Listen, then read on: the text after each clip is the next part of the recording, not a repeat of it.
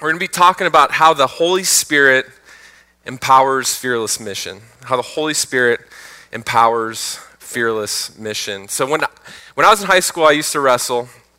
And so I was like, man, I'm 32 now. I should get back in the wrestling room and help out some of these young kids. And it's been fun, but if I have to reach down and grab this water bottle, it's gonna be painful because I'm trying to wrestle like I'm 18 years old, and I have to take a couple days off and limber up a little bit. But one of the reasons why I'm coaching or helping coach the wrestling team is because I'm not that great of a wrestling coach.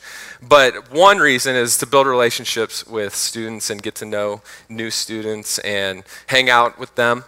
Two, when I was in high school, they would come in and help me wrestle, because when you're wrestling in practice, you wrestle with the same person every single day. You learn how to slack off while looking like you're working hard. And so when you get these fresh guys coming in, you wrestle, get tired, tap out, and let someone else come in and help them out that way.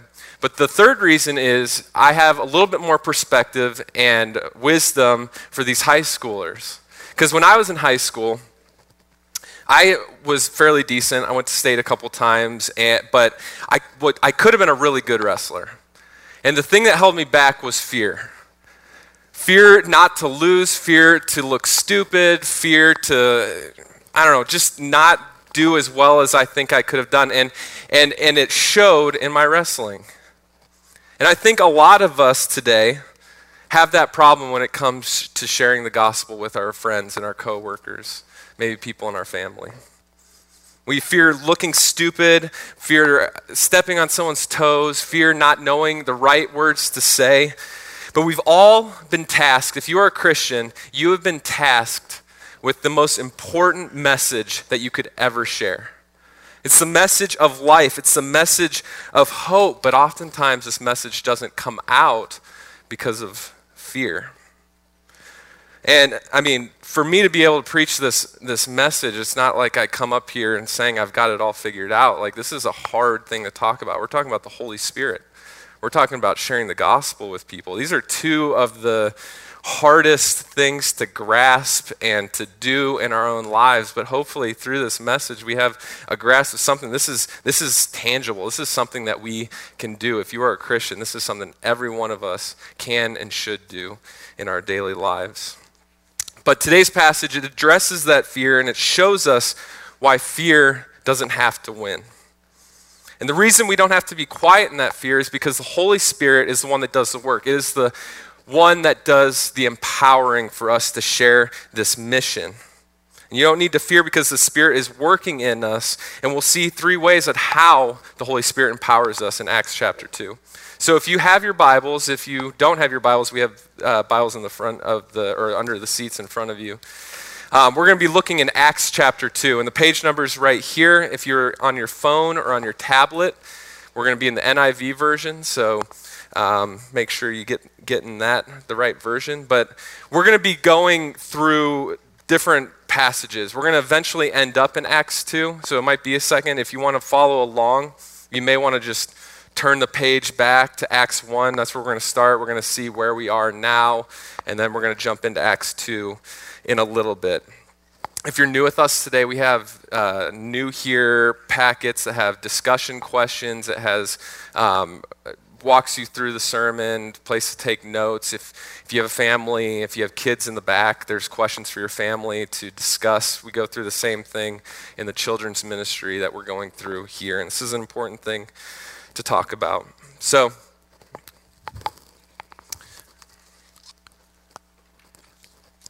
as we're entering into Acts 2, we're jumping in a moment where these disciples have gone through a whirlwind of events. So the Jesus, the person that they had been following for years, who they were believing is the Messiah, who they're like expecting great things from, gets betrayed by one of their best friends.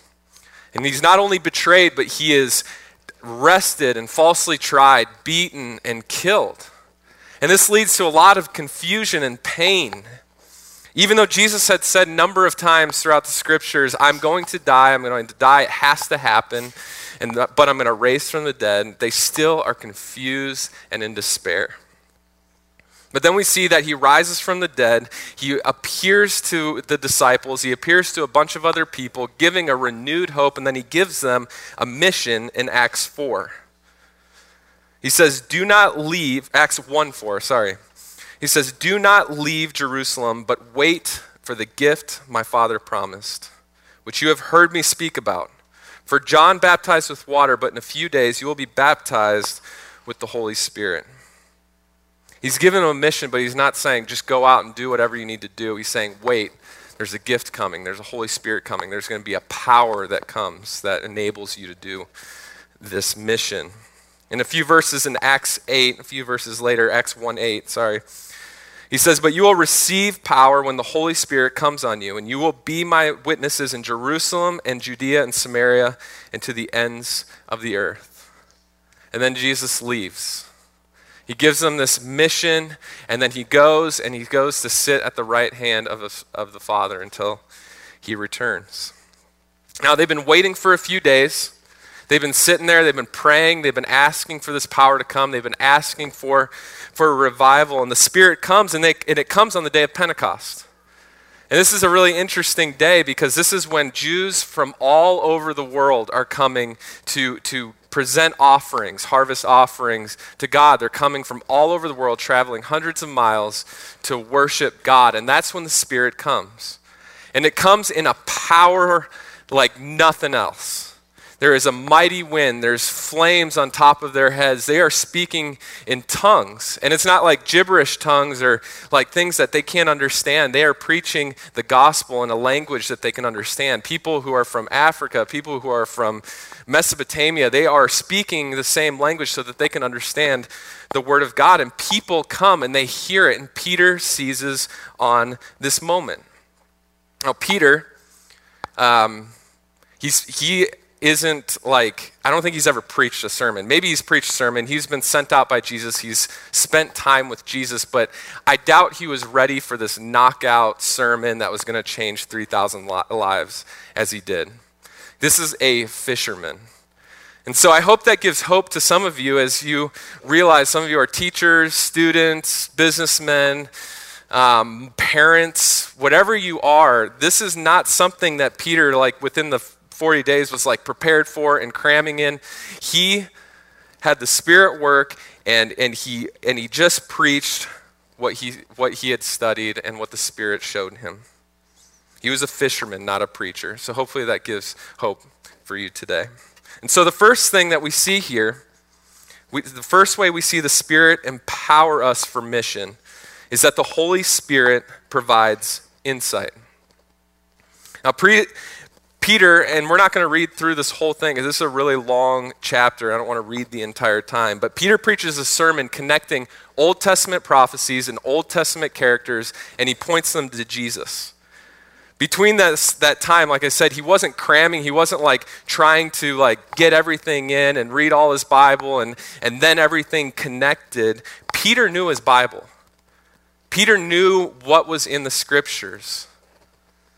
But in that moment, the Spirit didn't like speak for him. It's not like Peter didn't know what he was saying, but in that moment, the Spirit provided insight. He brings relevant biblical teachings to mind. He helps Peter say the right thing in the right moment, and he knows what the people listening needed to hear. Jesus said this is what the Spirit's going to do. He says in John 16:13, but when he, the Spirit of truth, comes, he will guide you in all the truth. Man, that's a load off. The Spirit is going to guide you. And here's what he says. He says in verse 17, in the last days, God says, I will pour out my Spirit on all people. And that's coming from the prophet Joel. And this is Acts chapter 2, verse 17. That's coming from the prophet Joel. This is hundreds of years before Jesus was even a thing. He says, all people. And this is a crazy concept.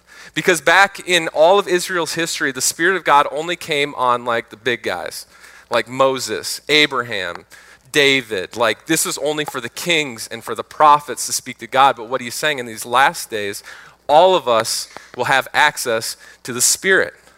That's an amazing thing. Not just the adults, not just the pastors, not just the prophets, kids. the lowest of society to the highest of society, has access to the Spirit, not just the Jew, not just the non-Jews. This is for everybody. And he says in verse 22, fellow Israelites, listen to this.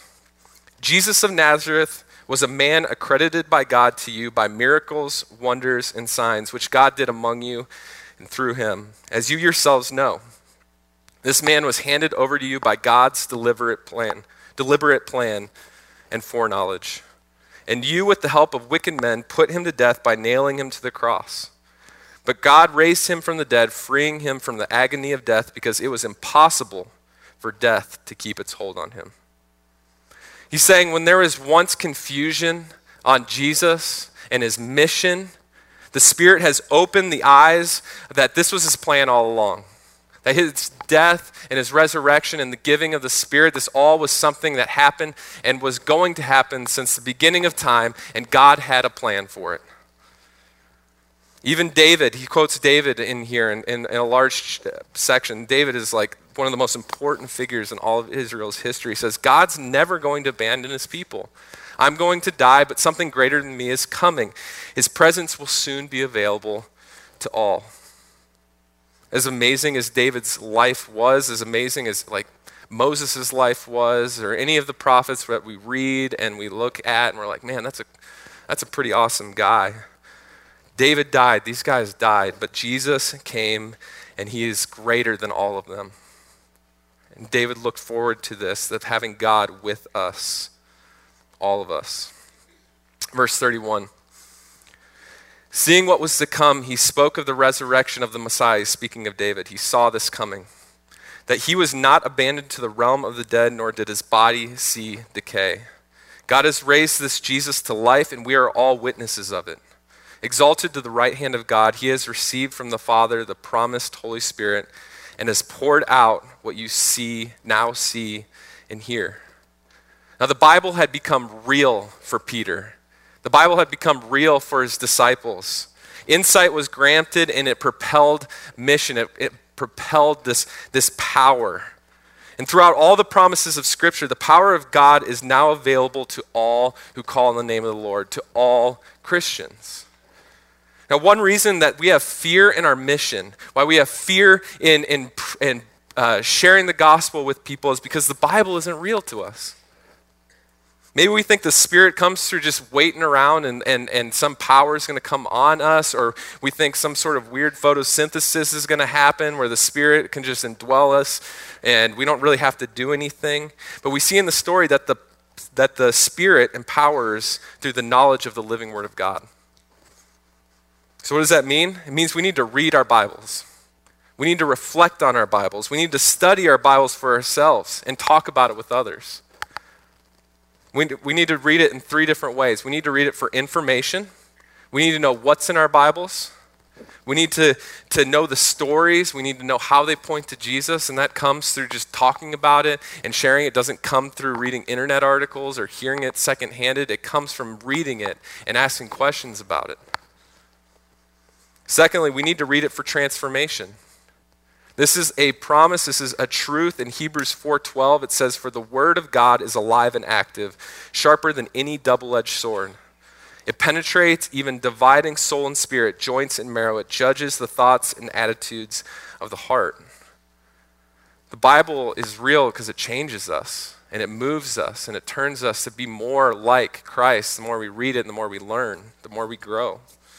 And lastly, we need to read it for mission. We need to see what God wants us to do and how to do it.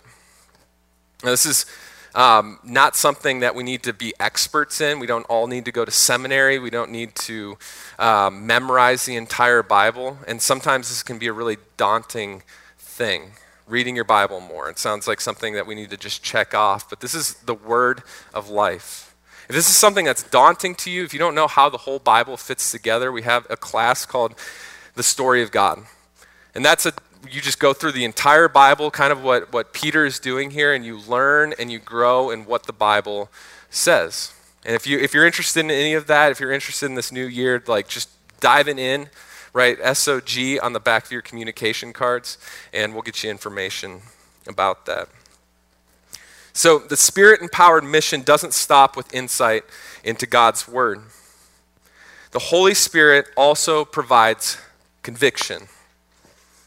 So going back to my wrestling analogy, if you're going to wrestle, you can't just hop around the mat avoiding conflict. You have to be offensive. You have to be bold. Same thing in parenting. If you avoid hard conversations with your kids, they're not going to grow. If you're in the business world, if you're not trying to make something happen, putting in input, you're just going to be sitting in the background. Wherever you are, you have to make a bold move if you want to see movement. Peter makes a bold move here. He just opens his mouth and shares the gospel. This is a challenging thing. If you want to grow in boldness, some of you just need to open your mouth and speak the gospel. Look what Peter says in verse 36. He says, "Therefore let all Israel be assured of this. God made this Jesus whom you crucified, both Lord and Messiah." Going back to verse 23, he says this again. He says, "This man was handed over to you by God's deliberate plan and foreknowledge, and you, with the help of wicked men, put him to death by nailing him to a cross." Basically, he just goes straight out and says, you guys killed Jesus. That's a bold evangelical sermon move. What he did there was something maybe he just blames them for killing Jesus. And so their response was in verse 37, when the people heard this, they were cut to the heart and said to Peter and all the apostles, "Brothers, what shall we do?" Peter replied, "Repent and be baptized, every one of you, in the name of Jesus Christ for forgiveness of your sins. And you will receive the gift of the Holy Spirit. The promise is for you and your children and for all who are far off, for all whom the Lord our God will call." With many other words, he warned them and pleaded with them, "Save yourselves from this corrupt generation." Those who accepted his message were baptized, and about 3,000 were added to their number that day. The Holy Spirit the deep conviction is a Holy Spirit endeavor. Now, this isn't the literal group that killed Jesus. This is a group of people from all around the world that are traveling in. But what he is saying here is that your sin, pointing to himself, my sin, pointing to us today, our sin put Jesus on the cross. We need to understand that. In order to repent, in order to believe, we need to understand that our sin is what put Jesus on the cross. What is that? Basically, it's that God has created us. He has created us to live in his design. His design is a perfect relationship with him and a perfect relationship with one another. And that is a wonderful thing that happened in the garden. But what happened was we sinned. Sinning means that we're trying to live in God's design for our own glory and in our own power. We sinned, and instead of seeking God's glory, we seek to please ourselves. And we see this, and we've bought into this lie that instead of God, relationships will make us feel whole and will make us feel safe. Instead of God, we think that our work is going to ultimately fulfill us, or instead of God, our things are going to make us feel comfortable, and pleasure will give us rest, and that vacation will give us that escape that we need. And all these things that we're trying to do to get into God's design, but it's in our own power, we cannot please God as we do this. We cannot recover God's design on our own, but Peter says, God made this Jesus whom you crucified, both Lord and Messiah. God knew we can't do this. We're unable to do this. Left on our own, we're going to mess up, so he sent his son, Jesus. He sent his son, Jesus, to live this perfect life that we could never have lived, and he lived it for us. He pleased God. And then he died an offensive death, a death that we deserved because of our sin was offensive to God. But he didn't stay dead. If he stayed dead, it wouldn't matter. He rose from the dead. He defeated Satan, sin, and death, and that if we repent and believe, only then can we please God. When God looks at those who repent and believe and who have his Spirit, he looks at his son. He doesn't look at the sinner. He's saying, you killed Jesus, I killed Jesus, but thankfully instead of God holding it against us, he offers us life with him. He says, you killed me, but come back to me. He's offering us grace, God's acceptance of us at Christ's expense. If you've never repented, if you've never seen your sin in this light, I encourage you to ask for repentance and talk about it with somebody here today. But if you've been a Christian your entire life, I'm hoping that you also live a life of repentance. I hear so many times that like the gospel is just the thing that gets me into heaven and I repented and believed, but now I just want to get to that deeper Bible study and I want to learn more and more and more, but the gospel is just kind of like Christianity 101. Yet we still live lives where we get angry when we get in traffic, when our kids disrespect us, or when jobs don't go our way, or when we stub our toes, we yell terrible things. We still sin. We still need repentance every single day. The gospel is not just something that we start Christianity. It is our life. It is an everyday repentance. We never move past the gospel. Repentance brings confidence. It takes away fear because it puts us back in line with God relationally and missionally. But here's the thing, since the Holy Spirit is the one that brings conviction, you don't have to make it happen. That's the beauty of it. We don't have to try to say emotional things to get them to have a little tear in their eye. It's the Holy Spirit who does that. He's the one who convicts. He's the one who helps us share the gospel with others. You just have to humbly present what God says in his word and he'll give you insight. And by the way, this sermon that Peter is preaching, he's preaching to highly devout Jews. Okay? These are people who have traveled hundreds of miles to come worship God. They knew their scriptures. When Peter says, you killed Jesus, this made a little bit more sense for them. I wouldn't use that as a tool to share the gospel in the workplace. I wouldn't walk in and just start pointing fingers about how you killed Jesus and you killed Jesus. I think I wish I had more time to speak on this, but what he does originally is when the Spirit comes on and there's confusion and power going on, the people were like, these guys are drunk. It's only, they're crazy and they're drunk. We're not going to listen. But Peter says he engages them. He hears their questions and he starts sharing the gospel from there. And that's all we need to do as we're listening, as we're in relationship with people that are apart from Christ. Listen to them. Hear where they put their hopes and their dreams and engage that with the gospel message. So the Spirit empowers us by giving us insight as to what to say and to bring conviction. And lastly, the Holy Spirit provides a missional community. God ushering in the Spirit led a gospel-saturated community, a community on mission to love each other and to love the world. We see after Peter preaches, they say they're cut to the heart, there's conviction, there's the word of God being preached, and they are cut to the heart. And they asked, what do we do? And he said, repent and believe. And 3,000 people became Christians. They crossed over from death to life in that moment. This is the catalyst of the start of the church. And we see in verse 42 a picture of what this first church looked like. So in verse 42, it says, they devoted themselves to the apostles' teaching and to fellowship and the breaking of bread and to prayer. Everyone was filled with awe at the many wonders and signs performed by the apostles. All the believers were together and had everything in common. They sold property and possessions to give to anyone who had need. Every day they continued to meet together in the temple courts. They broke bread in their homes and ate together with glad and sincere hearts, praising God and enjoying the favor of all the people. And the Lord added to their number daily those who were being saved. That church sounds pretty awesome. They were devoted to the scriptures. They were devoted to the teaching of the scriptures. They had signs and wonders and people noticed. They had everything in common. They sold stuff to help each other out. They had a vibrant community. They ate together. They spent time together, and people were added to their church daily. And I read this, and I know a lot of people have read this, and they're like, well, what's happened to the church today? How come our church doesn't look like this anymore? What happened?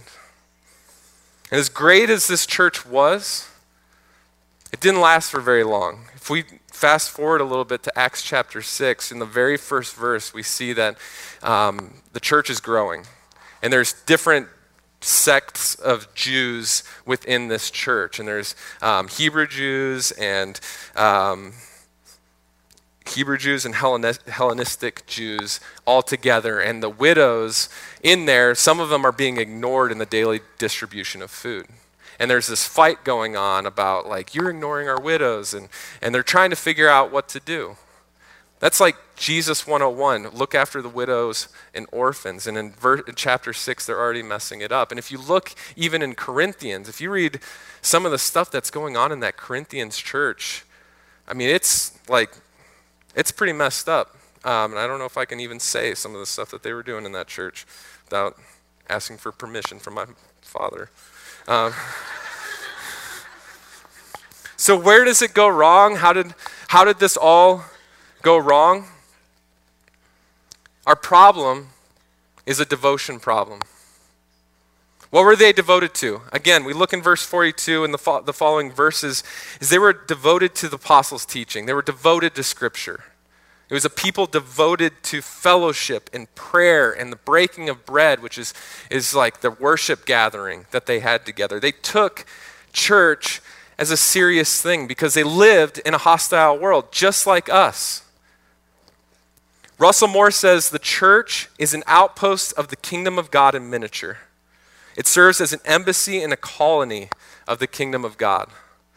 What does that mean? Basically, what he's saying is if you're in a hostile country, if you're in a spiritual war, if you're in a regular war, when you see your embassy, when you see your colony, you go there for safety, so you do not fear anymore. That's what our world is. We are in a spiritual warfare where the world is trying to get us to be devoted to other things apart from God. The church matters greatly. It matters in the preaching. Whoever stands up here is standing between God and man, preaching the words of Jesus. That matters. Each week you should come here expecting that people are working hard because the Bible has very strict rules about leaders in the church and that they're going to be judged harshly if they mess it up. God cares about his people, and the preaching of the word is very important. Baptism. These are all parts of the church, part of this embassy. Baptism is a very important thing. It distinguishes his people. It shows to others that they have traveled from death to life, that they are distinct. Membership means that you are associated with God's people. If you are a member, it's not just about, getting more church emails and maybe giving a little bit more and possibly being able to serve in a higher capacity. The church membership means you're associated with God's people. It's past church hopping to the coolest church movement in town or to this and to that. It is meaning I'm here, I'm going to serve, I'm going to give, no matter what. There's some people in here that annoy me, but guess what? The kingdom of God is forever, and I'm going to be with them in heaven, and so I'm going to have to learn how to get along with them. Membership is practicing being in the kingdom of God, being with God forever. Communion. This is important. This is open only to the subjects of the king. What does that mean? It means it's showing your membership. It's showing your membership in God's kingdom. It means you're a son or daughter of Christ. It means you are remembering something that happened to you. If you are a Christian, you take communion to remember what God did for you. That he was betrayed, that his body was broken for you, that his blood was shed for you. That's something you do as a Christian. If you're not a Christian, man, there's nothing to remember because it hasn't happened for you. Communion is open to the subjects of the king. And lastly, the gifts of the Spirit are available to all his people. Being a kingdom citizen means that we look different from the world. The church should look different because we believe in something different. Misplaced devotion prevents us from letting the Holy Spirit humble and change us into kingdom citizens. Kingdom citizens are marked by being free from pride, free from false judgment, and free from needing to get our own way. Five Oaks, this church right here, we have everything we need to connect with God in a powerful and fearless and world-impacting way. We have the Spirit to instruct and transform us through the reading and preaching of His Word. We have the Spirit to convict us of sin, turning from selfish pursuits to pursuing reconciliation with God and one another. And we have the Spirit to be a community on mission, loving God, one another, and others preaching the gospel. In a moment here, we're going to have a time of, can't think of the word. Response, thank you. We're going to have a time of response. And the time of response is for you to respond to what you heard this morning. And so we have communion up here and in the back. And again, communion is for those who are Christians, those who remember what Jesus has done for them. For some of you guys, that means that you just need to take God instead. Don't take communion, take God if you're not a Christian. Another thing that communion symbolizes is His reconciliation with us, but it also symbolizes reconciliation with one another. Part of the mission of God is messed up when we are not reconciled to one another. And I encourage you instead, if you are fighting with somebody, if you need to have reconciliation with somebody, if you need to say you're sorry to somebody, I would say do that before you take the Lord's Supper. We have candles up here, and it signifies if when you light a candle, you're praying that the Lord lights a fire in someone's heart. Pray for someone specifically. Pray that you have the boldness and the fearlessness to go and preach the gospel to somebody else. If you need prayer, there's prayer stations in the corners. There's people to pray with you. If you've decided to repent and believe, go pray with those people. Maybe this is the first time that you can take communion. Let's pray.